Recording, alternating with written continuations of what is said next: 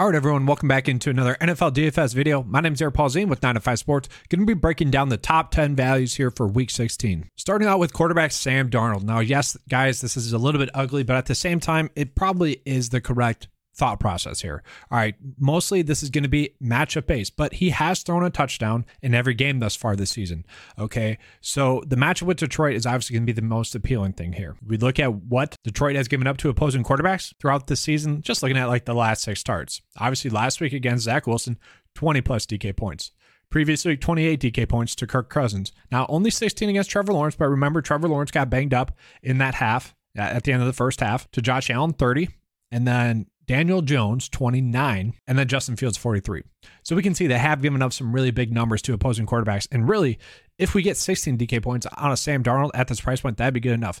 Really what we're hoping for from this play, though, is that the Detroit Lions offense scores. Okay, we want them to score some points to force Carolina to have to throw over the football, because then there's going to be some really strong price point plays from the Carolina Panthers. We need Darnold to throw the ball more than the 22 times he has been throwing the ball on average so far throughout his start. We need at least 30 passing attempts, okay, for him to value. But I do see that within the realm of possibilities that Detroit does go out and score. Thus, Sam Darnold and some of the other Carolina Panther players that are priced a little bit too low would be strong value GPP plays that you'd possibly use in the stack. Another quarterback play that I have to touch on would be Minshew. Okay, with Jalen Hurts expected to sit a couple of games, Minshew, he doesn't need to do much. Sure, he gets a very difficult matchup against the Dallas Cowboys, but can he put up 15 DK points?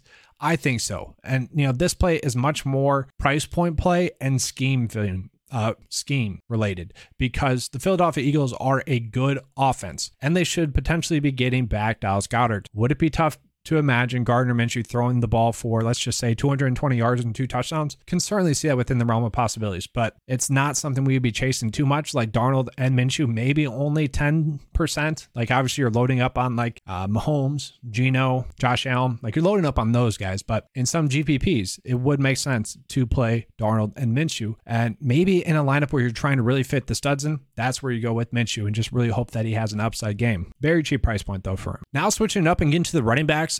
It is pretty ugly. I'll start with that, guys. It is ugly to try to find a value price point running back thus far on Tuesday when I'm recording this. Like Devin Singletary is an okay play, played in 60% of the snaps last week.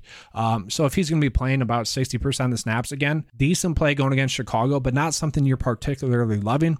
Would need to have a touchdown to really go out and dominate in a lineup. I don't mind the idea of Chuba Hubbard, kind of for the same reasons that I liked Sam Darnold. Chuba Hubbard played in 63% of the snaps, and obviously his performance is much more predicated on it being a pass-heavy script. Like if the Carolina Panthers are playing with the lead, it's going to be Foreman. If they're not, it's going to be Chuba Hubbard. Okay, and Chuba Hubbard has looked good since he's returned from injury. 6.5 against Denver, which was a tough matchup. Was able to score 18.9 DK points against Seattle, and then 9.7 last week. Like he is getting targeted enough to the point where we can think about him as a GPP only play. And I think there is a path to which he really has a huge game for you in DFS, but not something you're chasing too much. And then the last one would be Antonio Gibson, kind of for the same reasons as Chuba Hubbard, where you would be chasing this play for the specific reason that the game could potentially become a pass-heavy script for the Washington Commanders. That is what you'd be hoping for.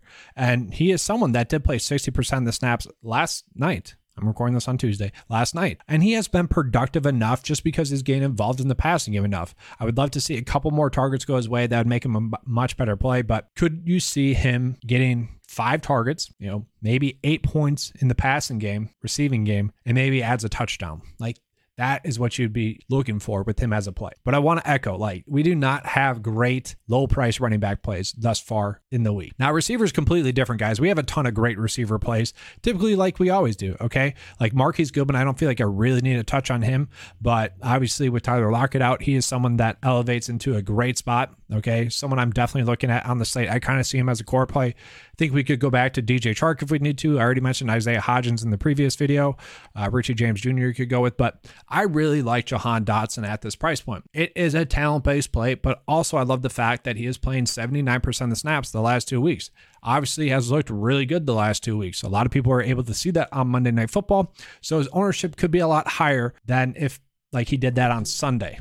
just during an afternoon game. Everyone was able to see it. Okay, I guess that was a Sunday Night Football game, but and Sunday afternoon, on the normal slate, if it wasn't a primetime game. I do think his ownership could be a little bit higher than I would like, but he's going to be on the field a lot. He's a big playmaker. Like, it wouldn't be shocking to see him have another 20-point performance week. Okay, obviously the Niners matchup isn't one that you love, but obviously we hope that the Niners are playing with the lead, thus making the Commanders throw the football a little bit more. Thus, Jahan Dotson could nickel and dime his way to a really solid week, especially given that price point. I'm a little bit surprised at the price point of Jennings here for the Niners. With Deebo Samuel still out, Jennings should see the same amount of snaps they saw last week, which was about 84%. Okay, had 5 targets against Seattle, was able to score 6.1 DK points. Now, obviously, that game was much more of a George Kittle game. Okay, this matchup against the Commanders is going to be one in which they don't really have a big weakness. So there's not going to be one specific player or position that is going to be elevated.